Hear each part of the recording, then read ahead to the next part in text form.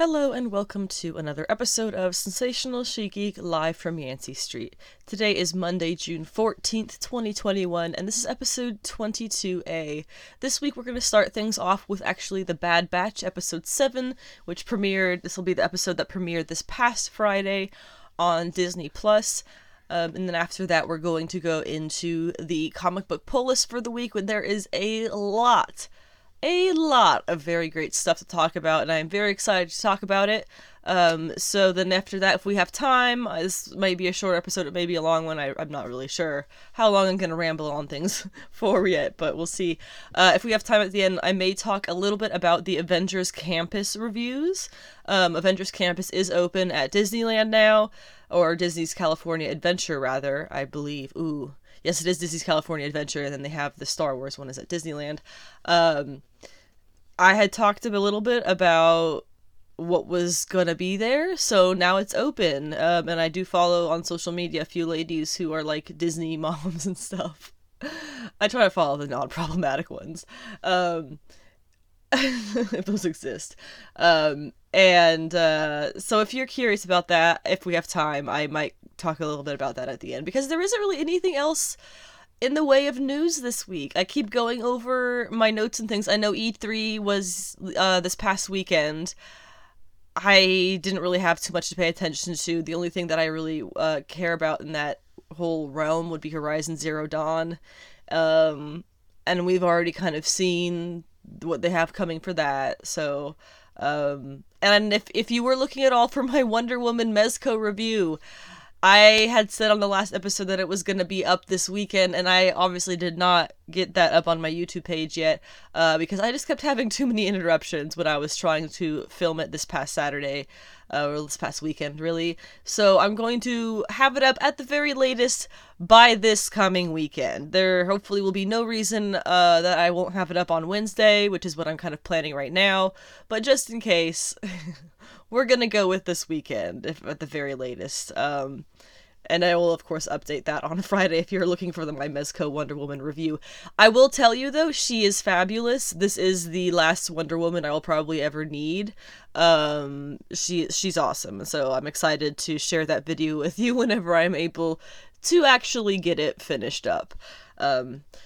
So, we'll go ahead and get started here. We're talking first, of course, about The Bad Batch, and then going into the comic pull list, and then possibly Avengers Campus. So, I guess before I get started, I've been doing my intro, or my outro at the beginning with all of my socials and things, so if you want to find me on social media or online, I have a website, which is, of course, sensationalshegeek.weebly.com. You have to have that Weebly extension in there, or you will not get there. Because I don't pay for it. And then you can find this podcast anywhere podcast streams except Pandora, and that includes YouTube. As you may have gathered, I do action figure reviews and stuff on YouTube as well. Not very often, not nearly as often as I used to, because I'm not a slut for Hasbro the way that I kind of used to be. I am now kind of a Hasbro hater, so the toy reviews are few and far between, but they are on there, and I have a lot of fun with them. And then if you would like to find me on social media, I am on Instagram at Anna with the Comics, and I am on Twitter at Savage She Geek, because sensational was too many letters. So go ahead and check those out. I also have a TikTok, but it's not really something that I use, so there won't be much point to that. But anyway, let's go ahead and get started with our Bad Batch Episode 7 discussion. There was a lot to enjoy about this episode for a lot of reasons. Bad Batch Episode 7, and there was a lot of talk about inhibitor chips right from the get-go. This is pretty much what the whole episode was about the clone inhibitor chips and the various... Oh, my cat's trying to get attention. And the various things that they affect, and kind of what's going to end up happening with the inhibitor chips. And we know, obviously, that Wrecker is clearly becoming a lot more affected by his... he's getting headaches, and he's getting, like, raging out and sometimes and stuff. So it's kind of showing eventually what is going to happen with the others too, if this is a problem, a problem that they do not solve very quickly. And of course, which is one of the very exciting parts about this episode, we have the return of Captain Rex. Captain Rex, of course, is, I imagine everyone who's watching The Bad Batch watched the Clone Wars, right? But, you know, Captain Rex is one of the kind of a main character from I would call him a main character from the Clone Wars show. I think that's safe to say. No live action of him yet. He is a good friend of Ahsoka. So we kind of figured that Rex would be showing up in the show. Obviously, he's older than these clones. He's a kind of original generation one. So we kind of knew he was going to be coming. We weren't sure how that would tie into it, and this was it. So this is really fun. He was apparently called in by the Martez sisters after they encountered Omega and the Bad Batch in the last episode, if you remember, and they're friends with Ahsoka, which is kind of how we met them initially, was their first interaction with Ahsoka at the last season of last season of the Clone Wars. But there's no mention of Ahsoka in this episode at all, although we can pretty much imagine that Rex has been in contact with her if he knows and is familiar with the Martez sisters and they are familiar with him. That is probably a connecting link between the two of them. So Rex is pretty much meant to be the character who comes in now to help kind of fix the situation that they're in with Wrecker and the inhibitor chips. And Rex meeting Omega was really fun too, obviously, because he's never seen a female clone before. This is unheard of. And she, of course, being so young and so different from the other clones, she thinks it's kind of funny, or I suppose interesting, that he is a first-generation clone, much older than the Batch, and especially much older than herself. There was some discussion in our household after watching this episode about the aging process of clones, because we know that they have kind of the inhibitor chip. Isn't it the inhibitor chip that also affects their aging, and when they get to a point where they are getting old, too old to be involved with the fighting and stuff, they just kind of age them off and let them die, right? So taking the inhibitor chips out would fix that. Is that right? In any case, the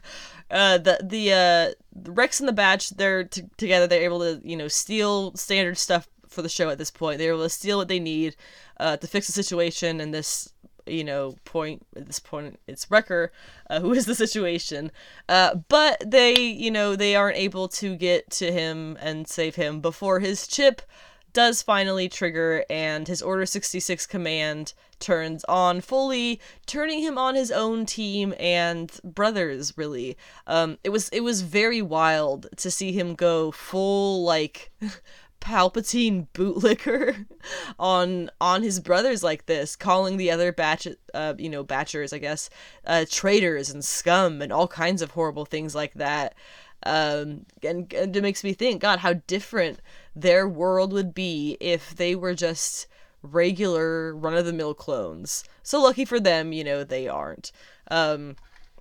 And Wrecker, he even goes after Omega while he's having this moment, with this chip triggered. He goes after Omega at one point, not recognizing her in the slightest, it would seem, as she pleads and tries to remind him of their friendship, because they've obviously developed a really strong friendship already so far in the show. And things could have gotten really dark here really fast.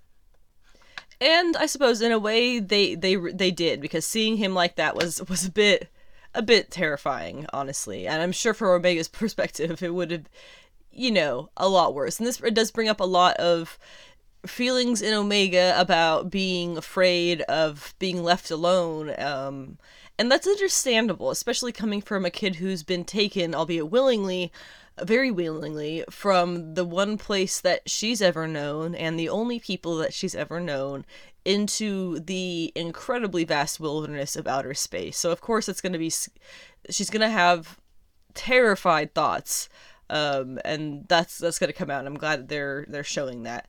It was also really good to hear that Wrecker, after this whole kind of thing goes down, Wrecker actually was fighting the inhibitor chip, the whole time while he was having that kind of fight with the Batch and trying to kill them, I guess. Even if it didn't look like that, he said later he was trying to fight it the whole time. And that really makes me think of all the other clones, especially the ones who were closer to Jedi, and closer to Ahsoka, and things like that. All the other clones who succumbed to Order 66, but might have been aware the entire time, trying not to kill their friends and fellow soldiers and Jedis, but completely unable to stop, just aware, trying not to, but unable to overpower the orders. Like, damn, did get a little bit dark. Once you start thinking about it like that, like if you think about that scene in the Clone Wars when Order 66 happens, oh my, like they showed it at the beginning of this show, right? Because they showed it with was it Kanan? Is that right? It was Kanan. Yeah, I think that's who it was. That it's the relationships, they had really great relationships. They were soldiers in arms. And then all of a sudden this, and so knowing, oh my gosh, I just can't get over the fact Wrecker being him saying that, it just completely changes it makes it so much sadder that they had to kill their Jedi, and the Jedi had to, you know, I'm sure in the process kill a number of them, and it was all, they were aware. That is especially the ones closer to them. Yeah, that's rough. And also, so obviously everything in the end, you know, Wrecker's fine. He got it fixed. They're all good. We still haven't seen, though, what Crosshair and his side of the universe really are up to. But at least now we know the inhibitor chips won't be something that Crosshair and the rest of them can use against the Batch. And maybe, you know, they'll even be able to get his implant thing fixed as well, instead of, you know, him just being an Empire lackey to the day he dies. That would be, you know, sad also. There's also definitely, I wanted to mention, definitely something up with this Cid character, who is the, like, I suppose you'd call her the black market dealer, that the Batch has been getting, like, their information and jobs for pay and stuff from while they're kind of on this way station. She is getting trickier and trickier with them. She's trying to pull one over on them a little bit too often, and all that tells me is that her alliances are with whoever has the biggest wallet and the most power, which makes her prime material for the Empire to use as a spy, and that is not good news for the Batch and Omega. So something tells me that when Crosshair does, and everybody he's, you know, with, when they do pop up, it might be because of Cid. She does not seem like a very trustworthy character as we go along further and further, so we'll keep an eye on her. And then, of course, there is a new episode of The Bad Batch. Episode 8 will be coming out on Disney Plus this coming Friday, that's Saturday, 18th. So go ahead and watch that, and I will talk about it on next week's 23A episode. I really enjoyed this show. Just as an overall, like, review point, I really enjoyed this show. It's really fun. I kind of was surprised, to be completely honest. I was a little bit surprised at the Disney Investor Day, I believe it was, when they announced it, because this was, you know, they were just one episode of the Clone Wars, and that was it. And I knew that they caught on and people loved them and everything. But I was really surprised that they were going to do a whole spin-off show. And I'm very happy to say, completely honestly, that this makes this show, The Bad Batch, fits perfectly in with their Star Wars universe the way that they've built it. Screw the Skywalkers. You don't need them in this stuff to make it Star Wars. And this show is only proving that more and more. And it really just makes me really excited for the upcoming Disney Plus Star Wars stuff that we're going to be getting. You know, there's Rangers of the Republic, I'm pretty sure we're still getting. I hope that they put, what's his name? The guy who played Appa on Kim's Convenience. He was in Mandalorian, right? I would really love for him to be in Rangers of the Republic. I think they said he was going to be in it. I don't know. We'll see. There's a couple other shows for Star Wars that are going to be coming out, I believe, including a Taika Waititi movie. But there's so much good stuff to look forward to in Star Wars. I know people, you know, the fandom menace and everything, but I appreciate everything that is coming out good, you know. And I would say The Bad Batch is definitely on that realm of good things. So I'm excited for the future of Star Wars. I just felt like getting a little nerdy about that for a second because there is so much Star Wars hate in the universe. Let's be honest, not a single one of the movies is absolutely brilliant. None of them are that good. They're fun. Some of them are less fun, some of them kind of suck. And anything Star Wars happening ever is existing in any way is fan service. So please don't try and tell me something is fan service. Literally everything in nerd media, geek culture, period, existing at all is fan service. I just like Star Wars. Obviously there has its flaws. But I'm really happy with the Bad Batch. This has been fun to talk about. I don't know why I've rambled on for like 2 minutes about just nothing really here, but let's move on to the comic book pull list. We'll do that. This pull list this week is really cool. I have a lot of things to talk about on it. I kind of have things, I tried to get my list of comics I want to talk about in order of what I'm most excited for to least, but that's not quite right. So it's just kind of like more or less like that. I don't know what my point with that was. It's been a morning. So we're gonna start things off here.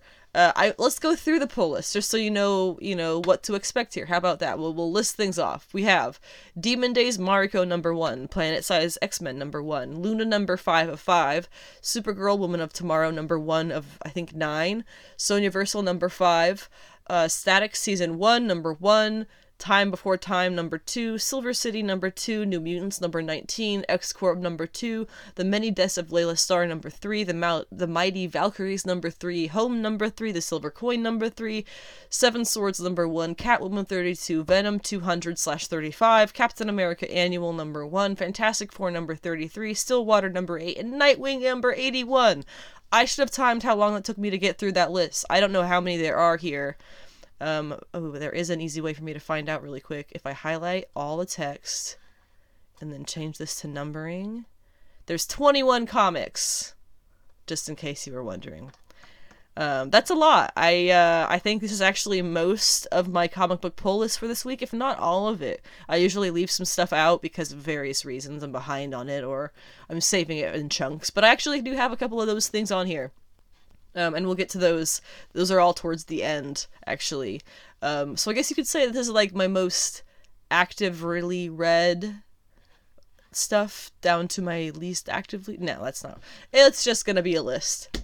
So let's go ahead and actually get started with it. Kicking things off with Demon Days Mariko #1. This is, of course, the second Demon Days comic out of what I think will be 5 by Peach Momoko. She is drawing, she is writing, she is inking, she is coloring. I don't think she's doing lettering, and she's writing it, as far as I have been able to gather, she's writing it in Japanese, and then somebody is translating it for Marvel.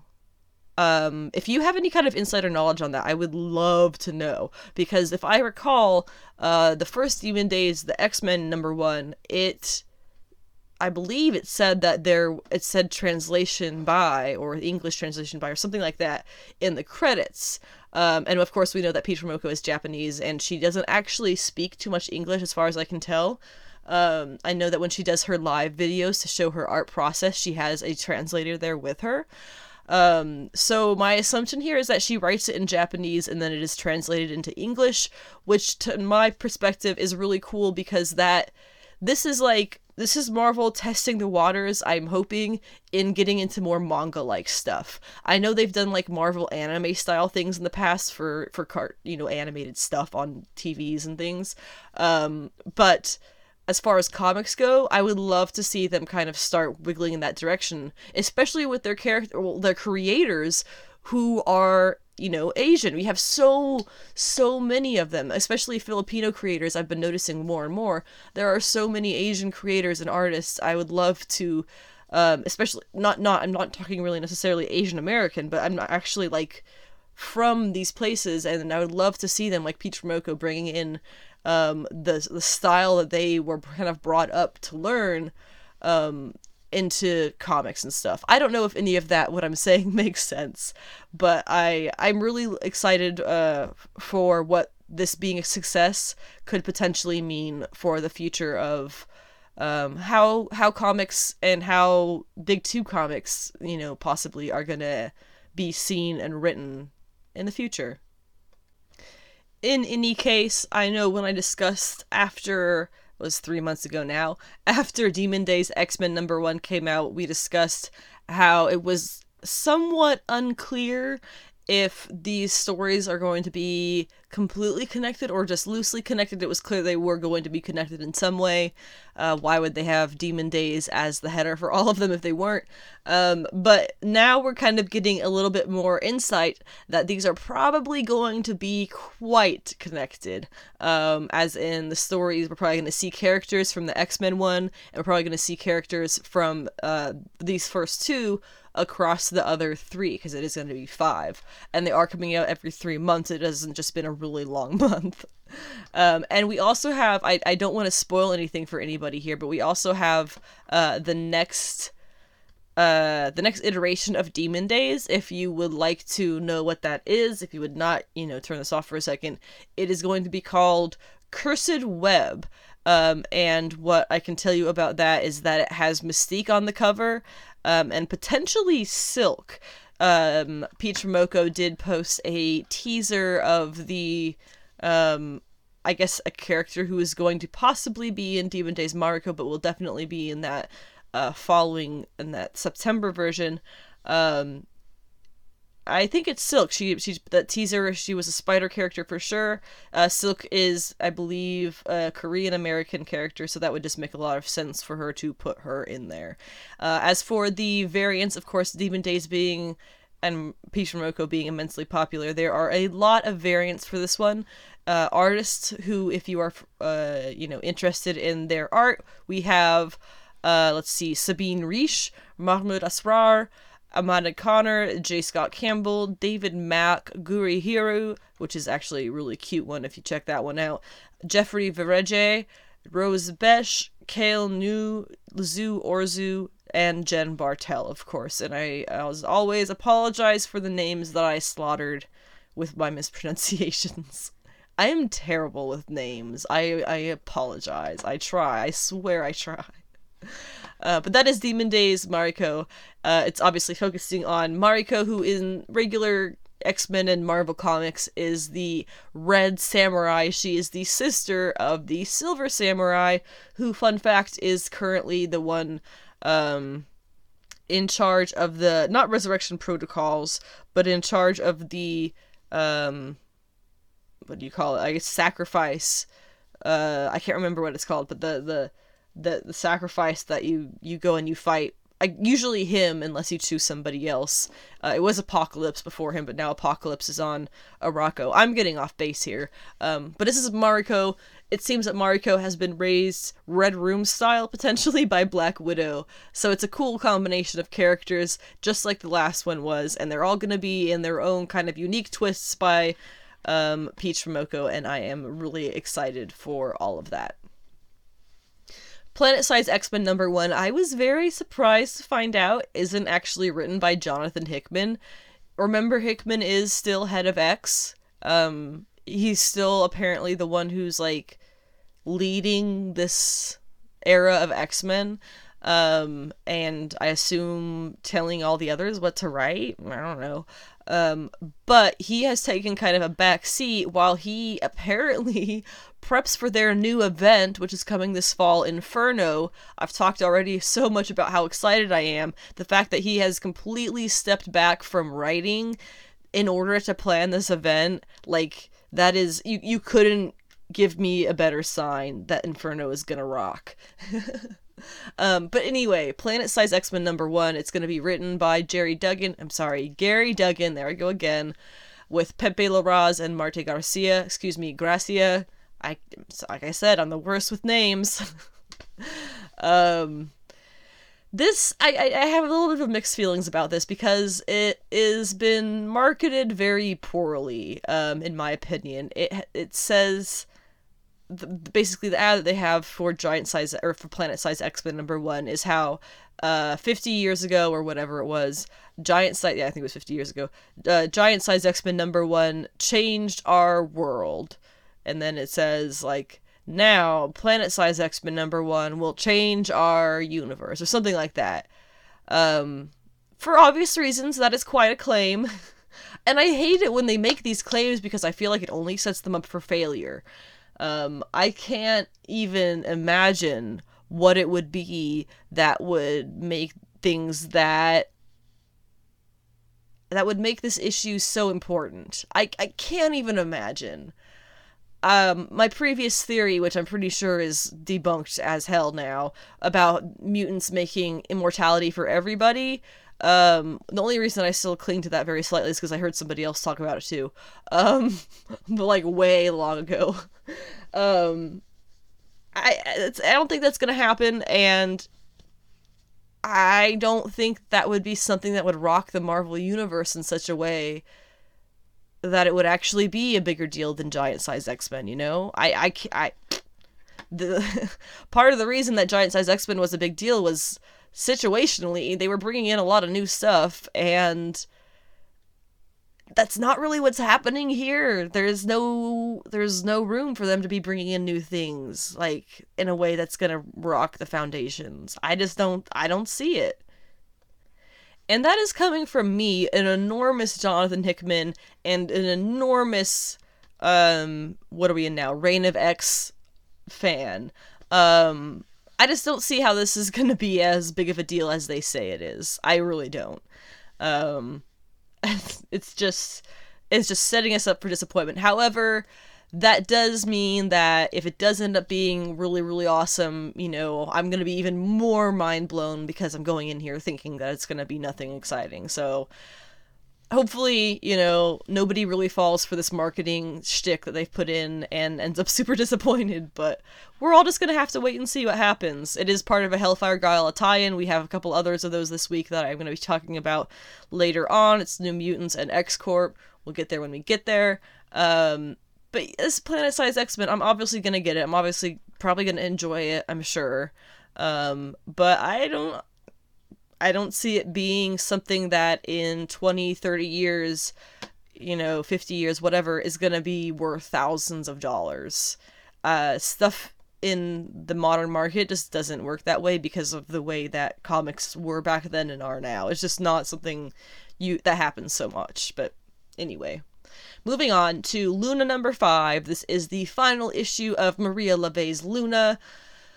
Oh gosh, I will get anything that Maria LeVay has under her, you know, full creator title. This is written, drawn, colored, inked, everything by Maria LeVay. I think she even letters it, I'm not sure. It's so much in the vein of what you would expect from her, too. If you are familiar, the first thing of hers that I ever read, if you're familiar with it, was, oh gosh. It was Faithless. Rick Remender's Faithless. Took me a second. And that was a great starting point to understanding or to getting used to or a feel for,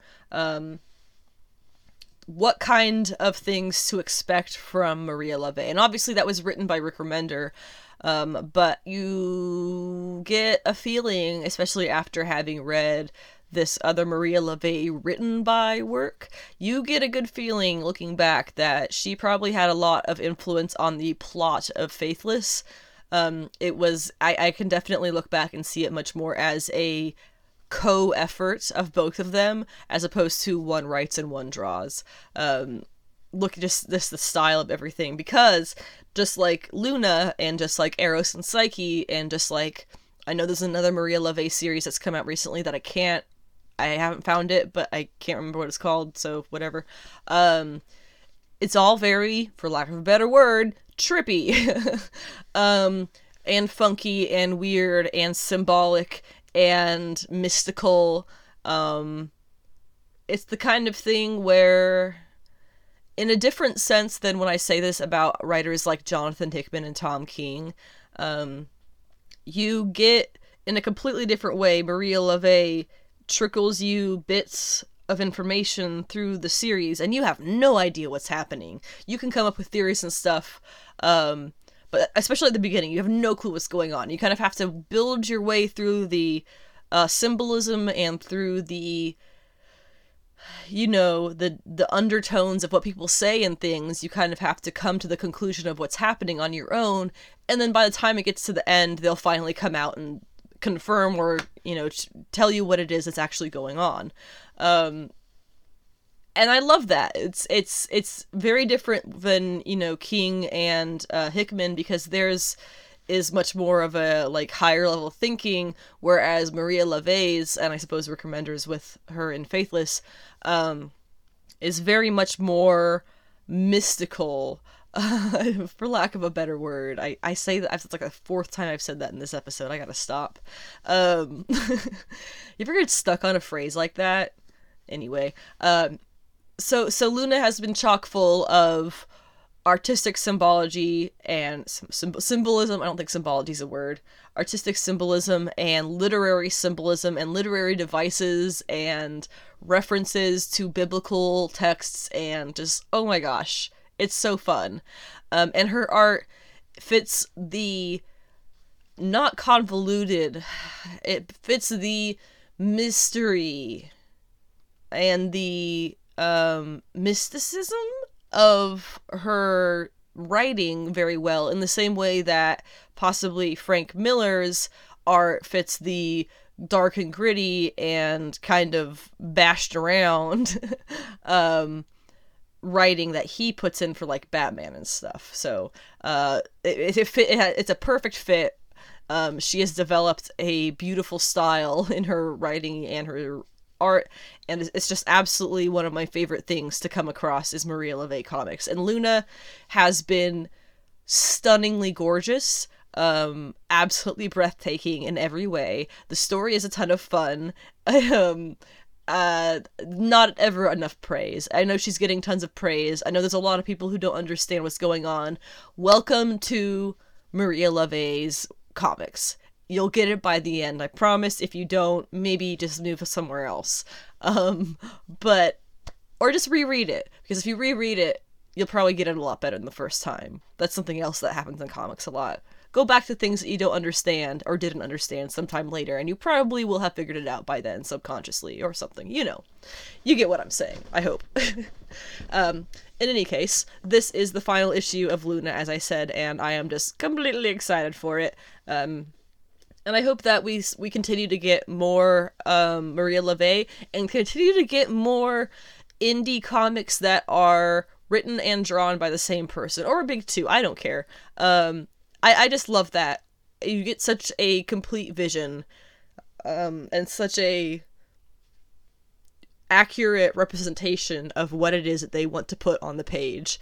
And that makes comics, in my opinion, just so good. Another really exciting one coming out, it's another number 1, Supergirl Woman of Tomorrow #1. This is, I did mention Tom King briefly already in the podcast. He is writing this series alongside artist Bilquis Evely. Apologies for the name, Bilquis. It's going to have rotating variant cover artists, which I adore. However, looking through the first couple, they're all dudes, and I kind of hate that. But anyway, I'm really excited for this, because this is the first time that I will be reading Tom King writing a primarily female series, and because it looks like this is kind of going to be going in exactly the direction that I hoped when I first heard about it. Or rather, even let's go further back than that, exactly the direction that I hoped as, like, me just wanting somebody to write a Supergirl story like what I want. And this feels like we haven't obviously read it yet, but this seems like it's going to be exactly that. And what that is basically what I want from Supergirl. I want her to be Superwoman. Obviously we had Superwoman, or Kara Zor-El Superwoman, I believe was what the Future State duo of issues that she had, which was by Marguerite Sauvage and Marguerite Bennett, artist and writer.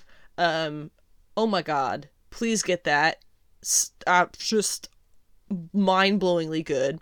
But it's also something that was brought up in the first couple of episodes. Specifically, I remember it being the Red Tornado episode of Supergirl in the first season. There's a lot of anger in Kara Zor-El that nobody ever addresses. Not nobody ever addresses, obviously, but that doesn't get addressed the way that it should be. A lot of frustration, and a lot of things that she's kind of just been stuck with because of her situation, and that none of it is her fault, and none of it is something that she ever wanted or ever thought that she would be in or have to deal with. Because remember, Kara Zor-El was sent with her cousin off of Krypton to raise her baby cousin. Unfortunately, she arrived much later than him.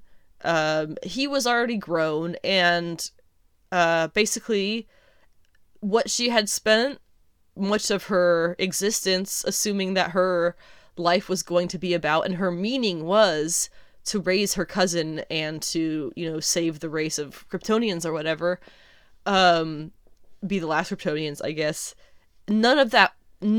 It was all immediately wiped away.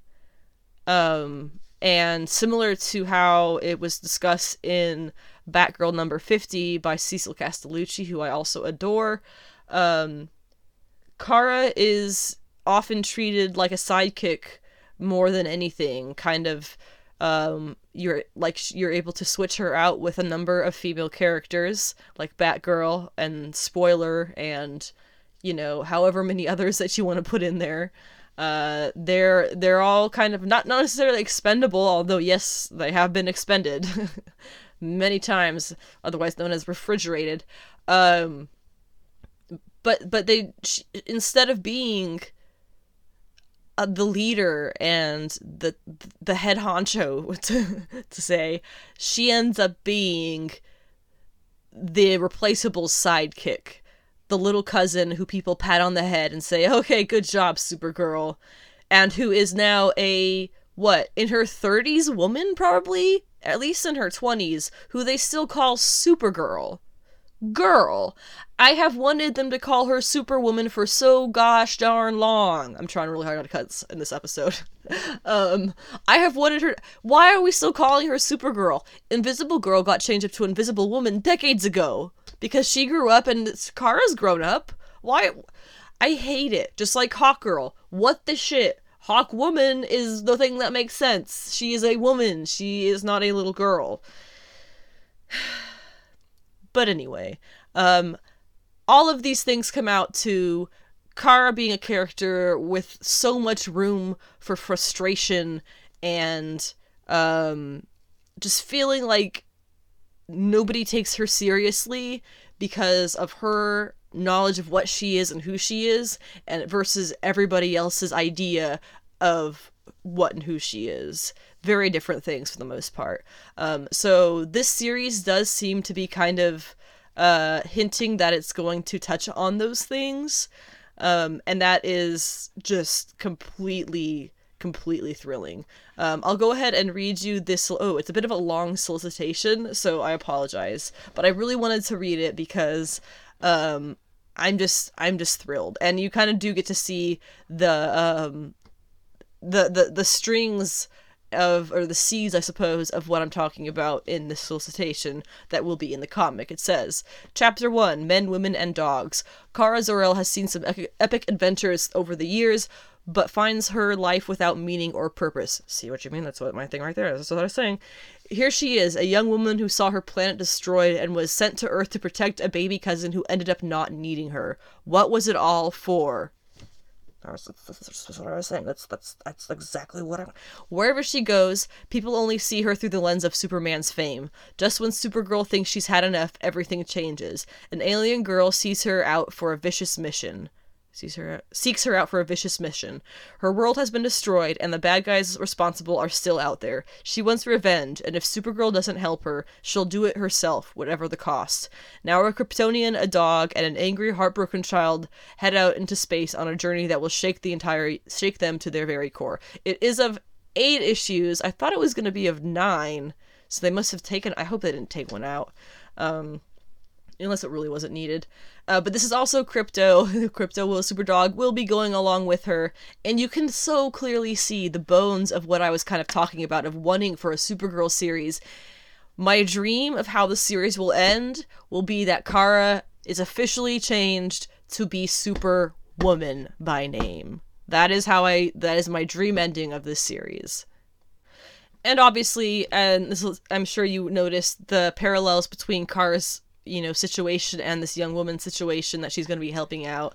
Very poignant, and just can't get enough. It hasn't even started, and I'm this pumped for it. So this is going to be good stuff. Sonya Versal number 5.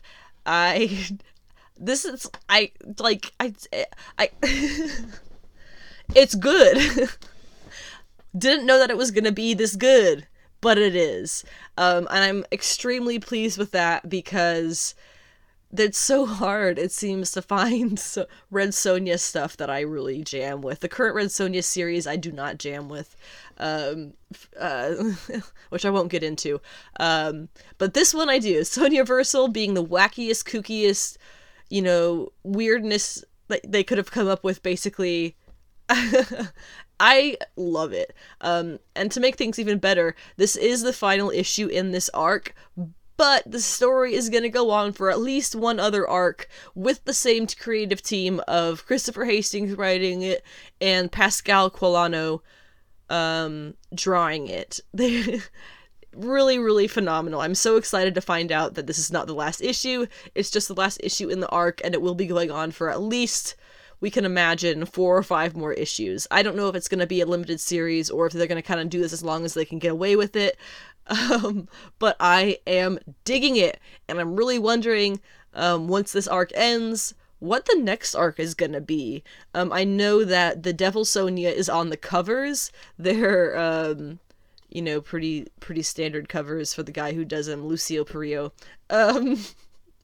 So they're nice, seductive Devil Sonya covers, but I wonder if we're going to be following a different Sonya, not Red Sonya, through the universe of Sonyas, or just into whatever she does. I don't know. But we are kind of seeing, I suppose, when I think about it now, the tiniest of bones, I keep saying bones, the tiniest of seeds being planted for a potential other arc with Devil Sonya, because Devil Sonya has been mentioning that she is clearly fed up with everything that's been going on, and I'm realizing now how absolutely dumb I must sound to anybody who does not like the series. But that's fine, you don't have to like it, I do.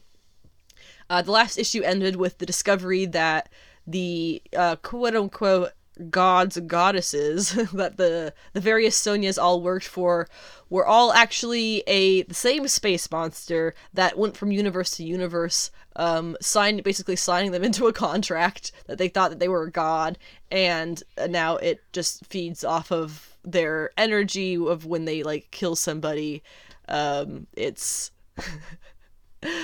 it's pretty kooky, but they're headed off to the moon to confront it was to confront their god, but then they found this out, and then a different moon opens up, and it's Moon Sonya, and that's what they're gonna have to fight, Moon Sonya, before they figure out how to end this battle royale that they're in, or whatever they're gonna do to wrap up this arc. I don't know, but it's kooky dooky fun. I'm making stuff up now. Okay, moving on. I don't do a lot of editing on this, can you tell? Static Season 1, number 1, is one that a lot of people are very excited for, because this is Static Shock's return to the DC universe through Milestone, which is the DC imprint that Static and a number of other characters originally came from, and now they have reinitiated, I guess, Milestone into existence, and are kicking it off with Static Shock series. Static Shock is also apparently getting a show, if I recall, is involved, I think, produced potentially by Michael B. Jordan. Not entirely sure. He's involved somehow. But this Static, it's called Season 1 for whatever reason. Maybe it's referring to something I don't understand. But is going to be written by Vita Ayala, who is a fabulous non-binary writer, Afro-Latinx writer as well. So just perfect person to choose for this. There's not a lot of Vita Ayala stuff that I read that I do not thoroughly enjoy, so really great news to have them on this. And the art is going to be crisscross with Nicholas Draper Levy, or Ivy, I think. So check that out if you are a fan of Static or the Milestone imprint, because the better that the series does, the more likely we're going to get more stuff like this popping out of the workings as we go through time. 2 indie books that are coming out this week that they came out the same number 1 and now they're on the number 2s is Time Before Time number 2 and Silver City number 2. They're both kind of in the same vein almost. They're incredibly different, but they kind of give me the same vibe of almost alternate reality stuff. So Time Before Time number 2, it is a time travel dystopian comic. The first issue did a really great job of setting up the sense of urgency as well as the lack of safety in this world, because this is a world where time machines exist, and I believe people from the future are pretty much just stealing stuff from the past and the future, or whoever has a time machine is going to whatever point in time they need to get what they want, so they're stealing resources from throughout time, and that's obviously causing a lot of problems. We also had the dangers of time travel as well, is that I believe they said it was illegal, so if you get caught, you get trapped and arrested in whatever time you're in. So something that happened in the first issue to kind of cement this whole idea of how it's dangerous and things can go really wrong really fast. It was the lead character and his partner went back on a trip by himself and came back a little time later, it was like a couple of days or possibly a couple of hours later, as an old man dying in a wheelchair because he got caught and was arrested and held for decades back in whatever time it was that he went to, until he finally was able to come back here. And so he went to the future, and I remember it's him saying that the future, whatever year that was, whatever century, has really good assisted suicide pills, where you take it and you go about your day, and then as soon as you go to bed at night, that's it. And so then the old man, his buddy's like, hey, we can do something, we can fix you, and he's like, no man, I've already taken the pill, I'm done, I'm an old man, I've lived my life, I'm done. So that was an incredible thing to have read. And then the issue ended with our lead character being crashed into a who knows when time with a fugitive, and no way to get back, because that's why they crashed, is because their time travel machine was destroyed upon landing or traveling. Either way, things do not look good for them, and I'm excited to kind of find out in the second issue where or when they have landed. Silver City, that second one I was talking about, is basically a purgatory comic. The first issue was, you basically had a bunch of people, airport terminal, plane, giant 747 style thingy on fire comes crashing through the terminal, everybody in the terminal dies, and they all wake up in like a train station, which is their like check-in for purgatory. So it was really interesting concept. I don't know, there's a lot left to be built. There's not a whole lot of plot that's been built, aside from this is now where the lead characters we're going to be following are. We have yet to see what they do or anything like that. If you can hear noise in the background, I believe that's a helicopter. You might not be able to hear it.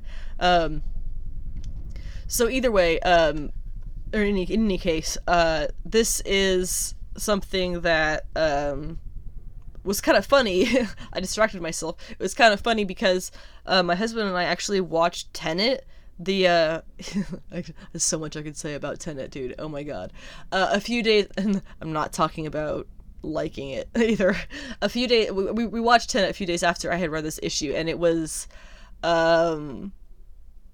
super crazy because, spoilers I guess, but there was a scene that was so reminiscent from the comic but like from a different angle because it was a plane crashing into a terminal ablaze.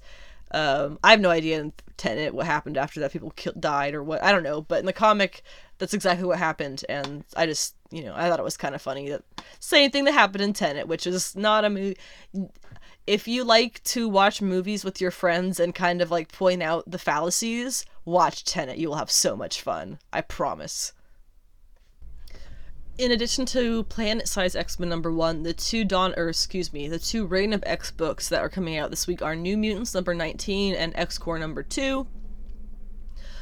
New Mutants #19 is another Vita Ayala book. They are just killing it with the New Mutants, whatever it is that's going on in New Mutants right now, I guess the plot. And this issue, standard writer with Vita Ayala is Rod Reis, and this is actually going to be with Alex Lins instead of Rod Reis. So I'm hoping that Rod Reis has he's able to do a lot of different styles, but the way that he kind of does his New Mutant stuff is very much in the way that Bill Sienkiewicz did, or does, rather. He's still alive. He's not that old, but Rod Reis can kind of mimic the Sienkiewicz style for New Mutants very, very well, and he still does that on this run of New Mutants. So I'm kind of hoping that this Alex Lins person is a similar style artist. Potentially this is the person who designed the Hellfire Gala outfits. And I have to say, the New Mutants Hellfire Gala outfits are my absolute least favorite of all of them. I like Magic's horns, but the rest of the outfit doesn't make sense. I don't think anybody else looks any good. So it's possible that that's who this Alex Lins person is, which is a little bit scary that the whole issue is going to be by them. But we'll see. I could be surprised and like it. But I know it's still Vita Ayala writing it, so odds are I'm going to like it anyway. And like I said, it is a Hellfire Gala tie-in. All I want from this is just a lot of magic. She is like probably my favorite X-Men character alongside like Madeline Pryor. So I just want a lot of magic in this issue and I'll be happy.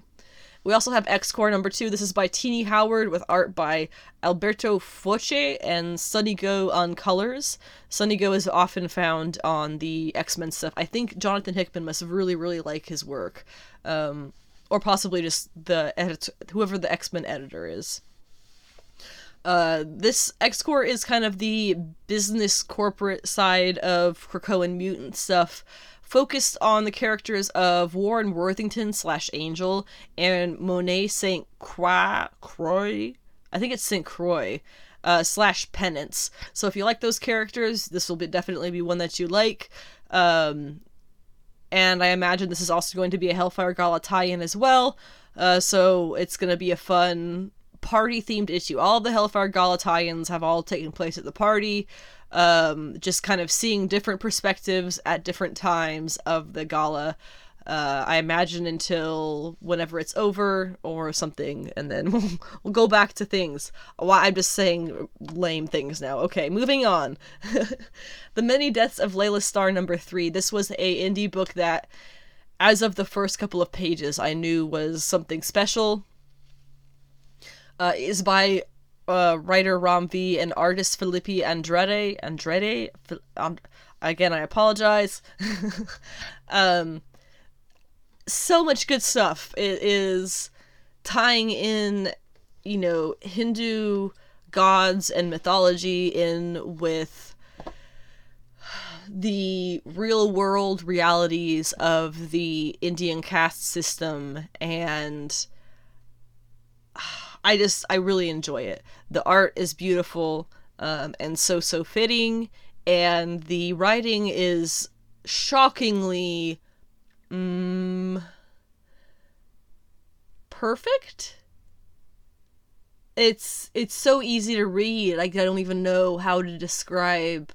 It's smooth. It's so incredibly smooth and natural and flowing, and it makes you want to read more and more of it, which is not how I've experienced Ram V's writing at DC at all. So loving it, absolutely loving it. The last issue had the there was the death of it was Death, who is Layla. She died again at the end of the last issue, by being drowned by the souls of the dead because they know who she was, and she, it's kind of thing. And it was about a very, very clever scene. That's a good word for the writing. It's very clever writing.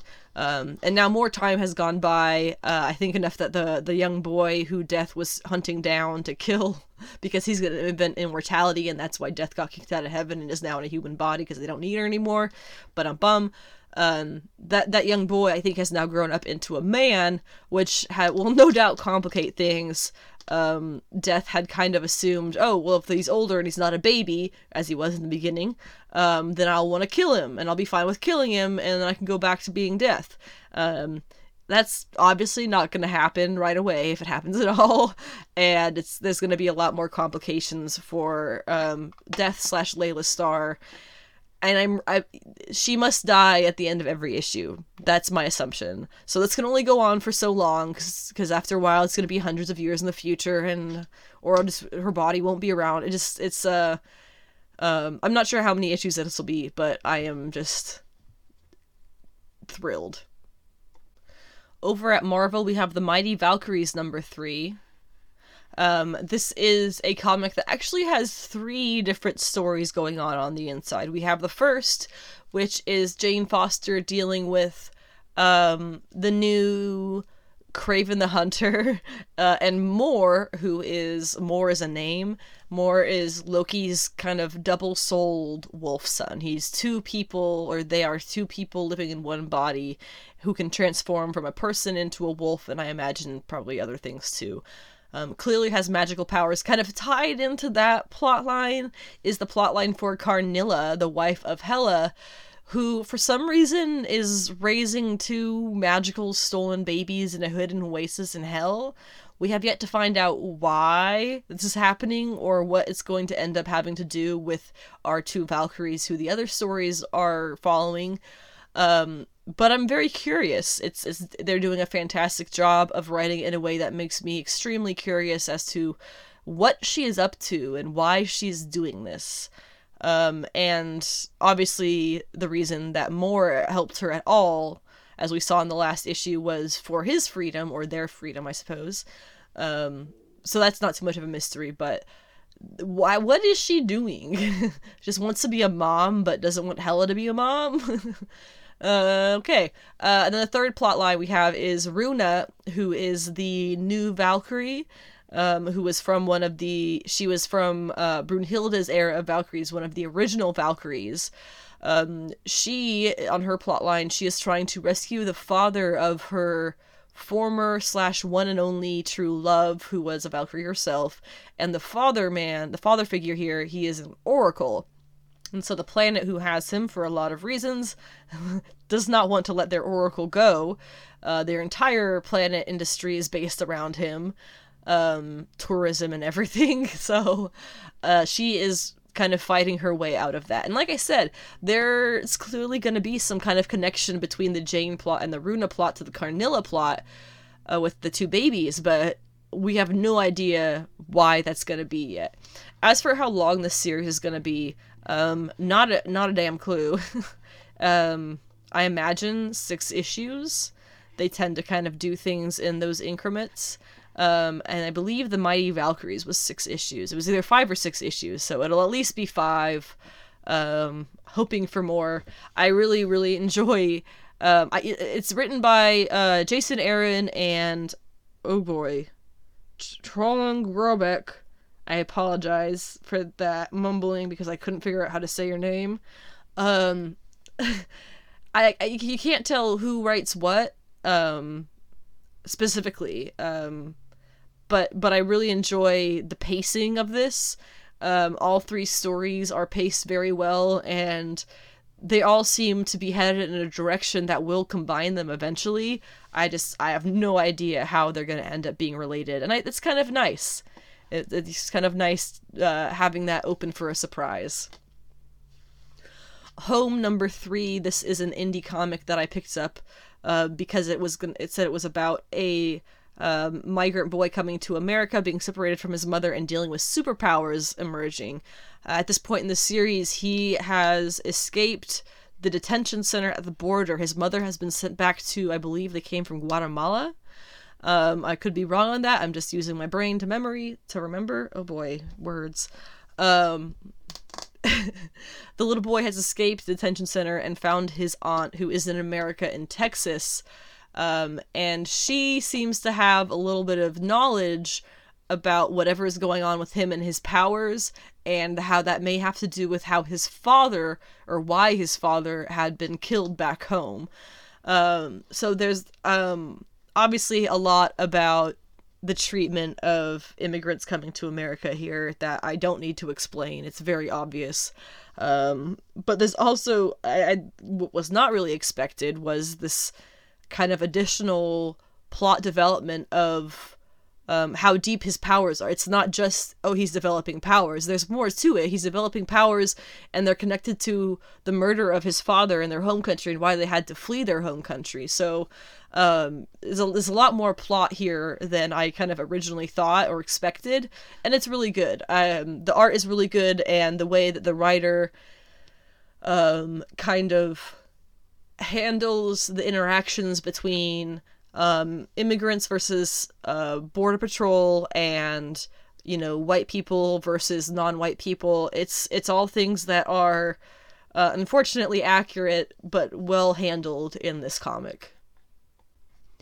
The Silver Coin is an anthology series, by which I mean each issue is different.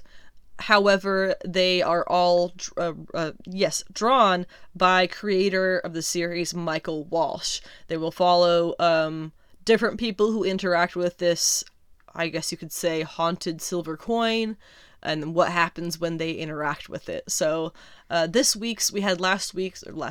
month's was Kelly Thompson, and she did the writing, and this month we have Ed Brisson doing the writing. Let's go ahead and pull up the solicitation to see what it says about how the Silver Coin is going to be screwing with people this time. It says, after a home invasion goes bad, the mysterious coin helps its new owners outrun the law, but it's leading them down a much darker path. Obviously a ton of room there for this to be ridiculously creepy. I like how the solicitation kind of gives you a really good idea of what to expect, but not really the full picture, so you get more in the comic. That's just solicitations. I'm saying the obvious a lot. But if you really like horror stuff, I definitely recommend getting the Silver Coin, because it is 100% a horror comic. And I believe it was recently announced that is actually going to be an ongoing comic. They've gotten enough, Michael Walsh is willing enough, I suppose, and they have enough writers rotating and coming in often enough to keep it going for the foreseeable future. So that's exciting. If you're a fan of the Silver Coin, and if you're a fan of horror things, definitely check that one out. An indie comic that's starting out with a #1, I believe this is from Aftershock, who has had there's a lot of up and downs with the series that come from them. Some are great and some I have not liked at all. Seven Swords #1 is dealing with, it kind of caught my attention because it's dealing with famous literary swashbucklers through literary history, including 7 of them, but the only ones that are revealed in the solicitation are D'Artagnan, I think that's how you say it. He is, of course, from the Three Musketeers. He is the 4th Musketeer, because it's actually 4 Musketeers. Don Juan, who is, of course, from Don Juan. Captain Blood, actually don't know who that one is. Cyrano de Bergerac, who is, of course, from the play Cyrano de Bergerac, and others. It just sounds hilarious. Like, I don't know if this is supposed to be a humorous comic, but if it is, I am in. Never imagined that these characters shared a universe, but I guess it makes sense since a lot of them are French and Spanish. Makes a lot of sense. The writer, also something I wanted to note, more than the other creators, the writer is someone named Evan Daugherty, actually, who was the writer of many movies, such as Snow White and the Huntsman, Divergent, and Teenage Mutant Ninja Turtles. So, take that information how you will. Whether or not this will be a good series, I don't know if those are related to how his comic writing will be. We'll see. I'm just hoping this is going to be a funny adventure of ridiculous literary swashbucklers, but honestly, it could be just dumb. So we'll see. Then we have Catwoman number 32, which is another Rom-V comic that this one is one of the ones, the DC ones, that I just not jamming with it much at all.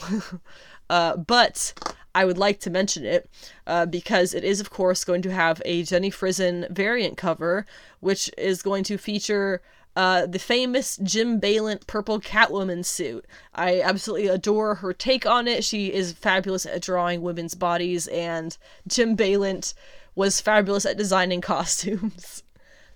Not so much about the women's bodies part. But the combination of their talents here makes a fantastic cover.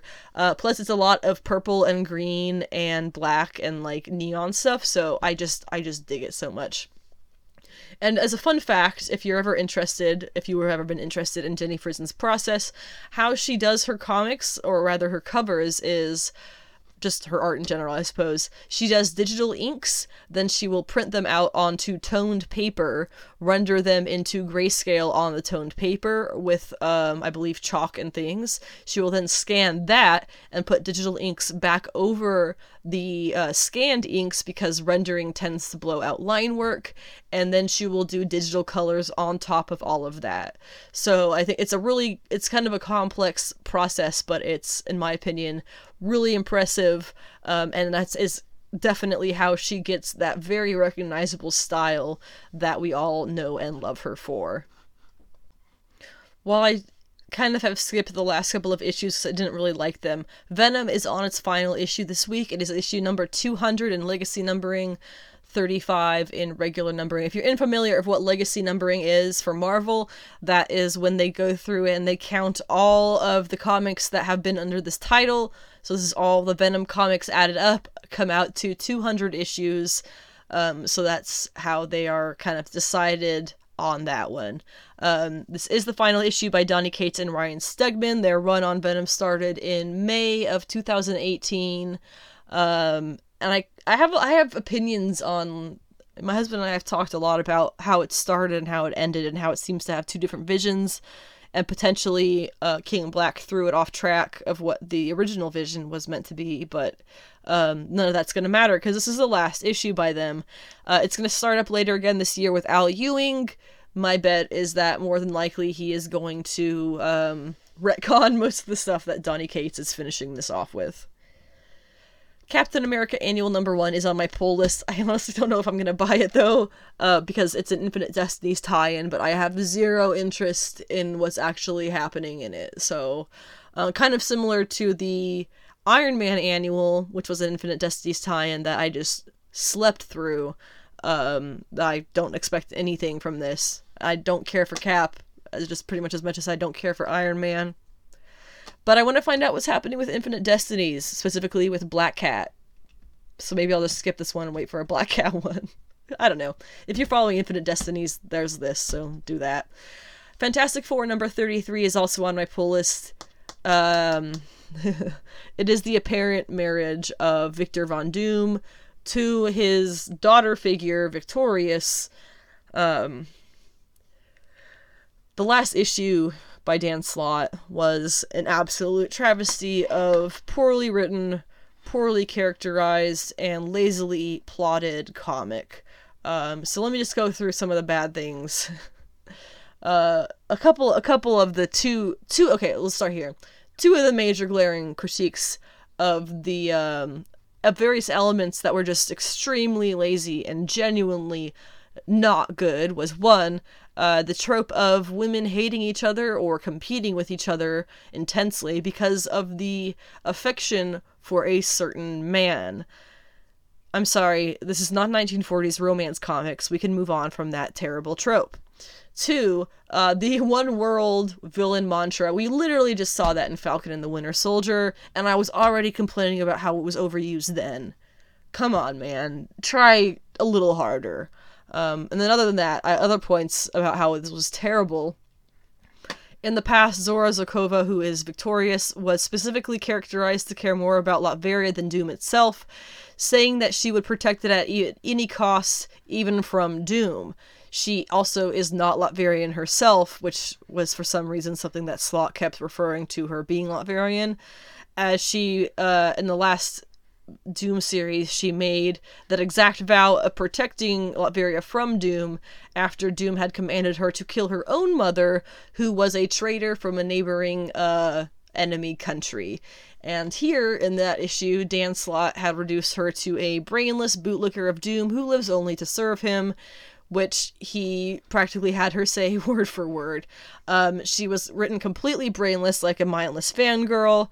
There was some weird scene of Johnny either getting in or out of her bed, which the art was so bad you couldn't honestly tell what was happening if he was getting in or out of her bed because there was no indication. You could not fucking tell. I'm sorry, I didn't mean to do that. I've been doing good until then. That's pretty bad if you can't tell based on context clues from the writing or the art what the hell is happening in the series. That is really not good. And it doesn't match up with any of Zora's character development, if really either way. And then also the whole Latveria needing a queen BS is not something that anybody has ever needed before. Doom has already made the point of putting Victorious in charge of Latveria while he's gone, and that he didn't need to make her his wife for it. So what changed? Oh yeah, we have a creepy dude as a writer on this one. Got it. There are also other reasons to dislike that issue, such as, for some reason, I'm blanking on her name, but the Thing's wife, she was, like, brainwashing people or something, or mind controlling? I don't know, but it was something that didn't make any sense for her character to be doing.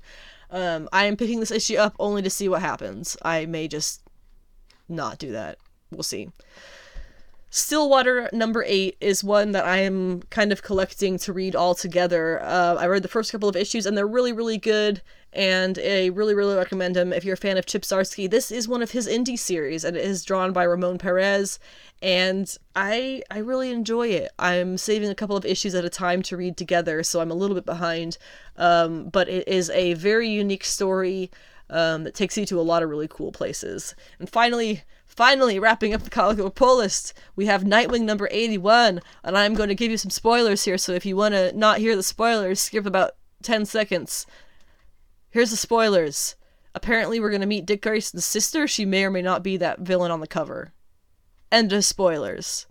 And that's the comic book pull list. I have nothing else to say about Nightwing because I'm not keeping up with it. I just wanted to mention that because it may end up being an important thing in comic book history. Who knows? I guess we'll just kind of have to wait and see. I did mention at the beginning that I would talk a little bit if we had time about Avengers Campus, and while I am going pretty much over... I don't know why I stress so much about how long I do this podcast for. Putting it out at all should be good enough, right? Whatever. So just a little bit about Avengers Campus. I obviously haven't been there because of so many reasons, but I follow some people who have been there on the internet, and I can give you a little feedback. And what I pretty much have seen, it's a boatload of fun. If you do go, be prepared, like you can probably predict, to wait a very long time in lines to get in. There are a couple of rides. It seems they all are kind of brief and just kind of like fun little kid rides, nothing too serious or too fast or anything like that. They have actors for pretty much all of the Avengers running around doing their little thing. By the way, did you see there was the video, I think it was the day before they opened up Avengers Campus. It was Kevin Feige introducing Anthony Mackie as the real Captain America. Anthony Mackie coming out on stage holding the leather case with the shield in it from the Falcon and the Winter Soldier show and from the Avengers movies and whatnot. And he comes out and he gives a little speech, and then the Falcon Captain America actor dressed up as him, who's going to be playing him in the parks, comes up and he hands him over the shield. Oh my god, I love that. I don't know if it was actually the shield from the movies or what, but that was so sweet. It was so cool to see that, them put that little bit of effort in. Anthony Mackie is obviously a fabulous human being. And that was so heartwarming to watch that little not really ceremony, but that little handoff was very appropriate. A couple of the fight scenes for the actors that you'll see would be Taskmaster and Black Widow, which is funny because that movie hasn't even come out yet. There was Loki and Thor. There was Spider-Man, who I'm pretty sure the actor for is an actual gymnast because he's a very squat dude. And he does all kinds of crazy stuff. Apparently they like throw him up into the air where you can see him flying, like being flung across the rooftops of the buildings. And then you don't even see where he lands, probably on some giant trampoline somewhere. A giant pile of pillows, I don't know. But it all looks really good. The food, I've heard, is pretty good. I think the best one that I've heard the most good things about is the chicken shawarma. There has been a lot of discussion about how there isn't any legitimate shawarma there. There's not any, like, gyros or anything like that. Euros. So that's somewhat disappointing, but you can kind of imagine that they probably did that because that's a whole other food group that they didn't have to start cooking and things, while chicken is probably something that's already in their list of things to order for the week or for the day or whatever it is that Disney does for their food ordering. So probably just keeping it a little bit easier and a little bit under control, a little bit more under control, and that's just fine. I have also heard that the churros, the Infinity Gauntlet churro, right now it's a green one that they have, is apparently very mediocre. I think maybe I would like it because it's possibly sour apple flavored, and I like that kind of thing because I'm weird and like that kind of thing. I don't know. But I've heard iffy things about it, much like the blue and green milk from the Star Wars land over at Disneyland. It seems that the churros are a bit questionable, up to your preference. But other than that, everything that I've seen food-wise has been really positive. That was my AC cutting on for a second. But yeah, other than that, everything seems really good. I am dying to try some of the snacks myself. I'm not going to be going anytime soon, so if you guys go, please let me know how it goes for you, because I will live vicariously through the people who can show up, and that's just fine for the time being. That wraps up this week's Monday episode of Sensational She-Geek, live from Yancey Street. I will be back again this coming Friday, which is the 18th, where I'll be talking about this Wednesday's episode of Loki. It'll be episode 2. Lots of things to discuss, I am sure, because that show ended up being quite a bit better, or rather more interesting, than I initially imagined. That could just be my fault because I'm an idiot. Or a doubter. I don't know. But that's coming out the 16th. We'll talk about it on the 22B episode on the 18th, as well as this week's comic books. Things that are going to be coming out tomorrow for DC on the 15th, and for everything else on Wednesday the 16th. So be sure to pick up your comics this week, and I can discuss them on Friday, things that I find to be good or relevant or newsworthy in comics. Also coming on Friday, hopefully, there wasn't really anything for it today, because it was a slow weekend, I guess, with E3, but I will be talking hopefully about whatever happens in pop culture news, MCU news, DCEU news, casting news, comics news, anything like that I get a whiff of. I will discuss also on the Friday 22B episode. Thank you again for listening to my podcast in any form. I'm always happy to have any views at all, because this is really fun, and wish me luck, because I am applying to my local comic book shop as an employee this week, and I'm kind of hoping this podcast will help me get a leg up on the competition to get in there, because that is obviously something that I would love to do. Anyway, have a fabulous weekend. Or shoot, it's Monday. Have a fabulous week. It's gonna be very, very hot where I am in the world, so if you get sweaty about comics, remember to wear deodorant, because it's probably also pretty hot, and that could be part of why you're sweating. Just throwing that out there, because getting sweaty about nerdy stuff, you can still stink from that too. So just remember to wear deodorant. Have a good one.